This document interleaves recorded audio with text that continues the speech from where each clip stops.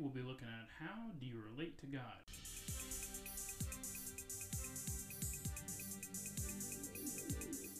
We're looking at how do you relate to God. Now in Proverbs 1:7 it says, "The fear of the Lord is the beginning of knowledge, but fools despise wisdom and instruction." So that kind of steps out at me for a little bit, and I want to look from a very basic level of the fear of the Lord, because that is the beginning of knowledge. Psalms 111:10 says, "The fear of the Lord is the beginning of wisdom. All of those who practice it have a good understanding." Well, some say, well, it's not actually fear, it's more of a reverence or respect. But let's look at Isaiah. He said, "Woe to me, I am ruined." He cried this out. He said, "For I am a man of unclean lips, and I live among a people of unclean lips. And my eyes have seen the King, the Lord Almighty." Now, when people came into contact with God throughout the Bible, it didn't look like the reverence that we think of. Today, we may have a mayor or even a president that we're in the presence of, and we have an honor or respect that we show to them, but it's nothing like coming into contact with Creator of Almighty God, the one who spoke into existence everything we see. John said, "When I saw him," that is Jesus, said, "I fell at his feet as though dead." I have to ask my question is, if I were to stand before God, what would it be like? I think today a lot of times we have this thought or attitude toward God of how that we would be in front of him. A lot of times if you say, well, if you were to die today, do you know where you'd go spend eternity? And they would arrogantly say, well, I'm going to go to hell and I'm going to spend time with my buddies and my friends. But they look at God as this third party way off in the nowhere that they can just play with, and that is not worthy of respect. But the Bible does say that every knee will bow and every tongue will confess that Jesus Christ is Lord. Now this word fear in the original language, if you look it up, it means fear, terror, or awesomeness and respect. Now, thinking through what kind of illustration that has this fear, terror, awesomeness, and respect. And I like to think of a big storm, because it's something that is powerful, and it is something that you do stand in awe of, but it's also very fearful, because it is bigger than you, it is more powerful than you, and if it comes and you're in its path, then it will completely destroy you.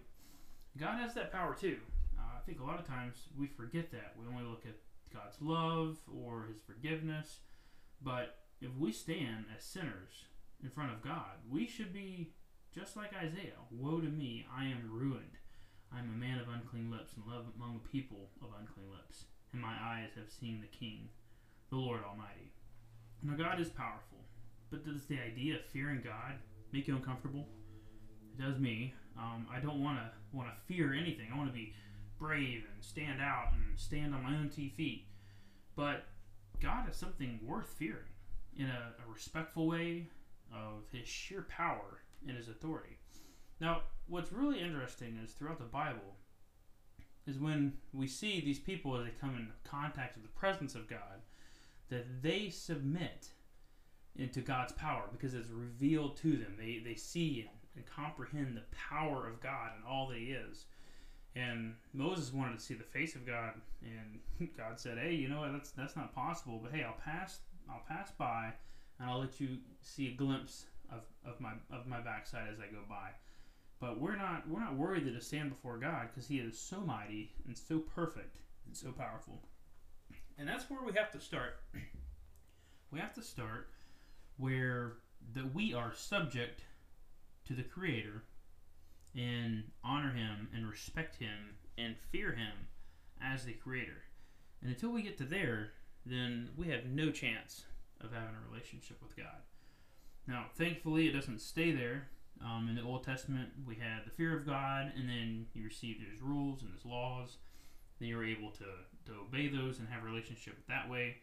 But now, thankfully, Jesus Christ, God sent his Son to die on the cross so that we can have a direct relationship with him. God is still worthy of fear. He's still just as powerful. And he has still the power to destroy not only the flesh and the body, but the soul. And so, start there. Start there and ask yourself, do I really fear God? Is that something in my mind that I've envisioned of God and who He is?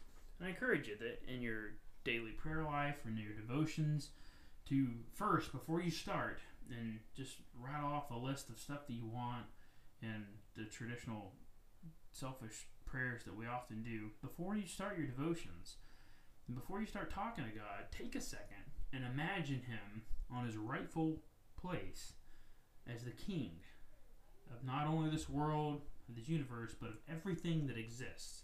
He is on the throne, and He has the power over all. Now, God does love us so much that He gave His Son to die on the cross. He took that thing that we fear because we've done wrong. We have sin. We're born with sin. Adam sinned. We have the sin nature. But we've also sinned ourselves. God set out the 10 Commandments, and we have broken those 10 Commandments. But Jesus Christ paid that price so that we don't have to fear God's wrath, that we can snuggle up to Him as a Father. And that's exactly what we see, both in John and Isaiah, is that they come and they give God the rightful fear to God, and they submit to Him. They don't rebel, they don't run, they don't reject, they submit to God. Crawl up and give Him a big hug and say, God, I want to be near You. So Jesus, when He died on the cross, He provided that exact opportunity so that we can have a relationship right with God. And so Isaiah, in his example, God said, you know what, it's fine. I can cleanse this, and it's not a problem, and we are in a relationship now. And so without the blood of Jesus Christ, we have no opportunity to be right with God or have a relationship with God. Because of Jesus Christ, we are the joint heirs with Him, and He is our Abba Father. And we can call Him Daddy or Dad, and He can relate to us because we are His children. A few Bible verses to consider as you think about the fear of God. A lot of these are in the Old Testament, but it does cross into the New Testament too. Is fear the Lord your God, serve Him only, and take your oaths in His name. Deuteronomy 6:13. Then, O now, O Israel, what does the Lord your God ask of you but to fear the Lord your God, to walk in His ways, to love Him, to serve Him, to serve the Lord your God with all your heart, with all your soul. Deuteronomy 10:12. Let all the earth fear the Lord, let all the people of the world revere Him. Psalm 33:8. Yet because the wicked do not fear God, it will not go well with them, and their days will not lengthen like a shadow. Ecclesiastes 8:13. Now all has been heard. Here is the conclusion of the matter. Fear God and keep His commandments, for this is the whole duty of man. Ecclesiastes 12:13. He will be the sure foundation for your times, a rich store of salvation and wisdom and knowledge. The fear of the Lord is the key to this treasure. Isaiah 33:6. Then the church throughout Judea, Galilee, and Samaria enjoyed a tie of peace. It was strengthened and encouraged by the Holy Spirit. It grew in numbers, living in the fear of the Lord. Acts 9:31. Show proper respect to everyone. Love the brotherhood of believers. Fear God. Honor the king. 1 Peter 2:17.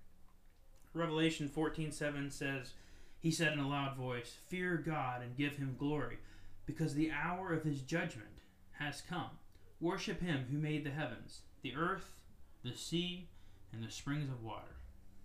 We should fear God and worship Him. He made the heavens and the earth, and the seas and the spring of water. As you do your devotions and as you read through the Bible and you see what God has entrusted to you, be mindful that this is the God of the universe who created everything, and show the fear of God.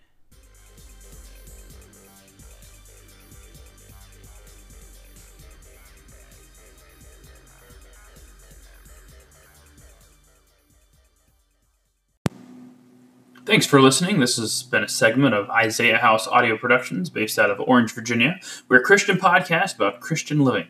where we share practical tips for how to walk out your faith in everyday life. Check us out online at www.isaiah.house. Again, that is www.isaiah.house. There you'll find a daily devotional in the form of a blog, sign up for our email list, and even learn how to plug into the ministry.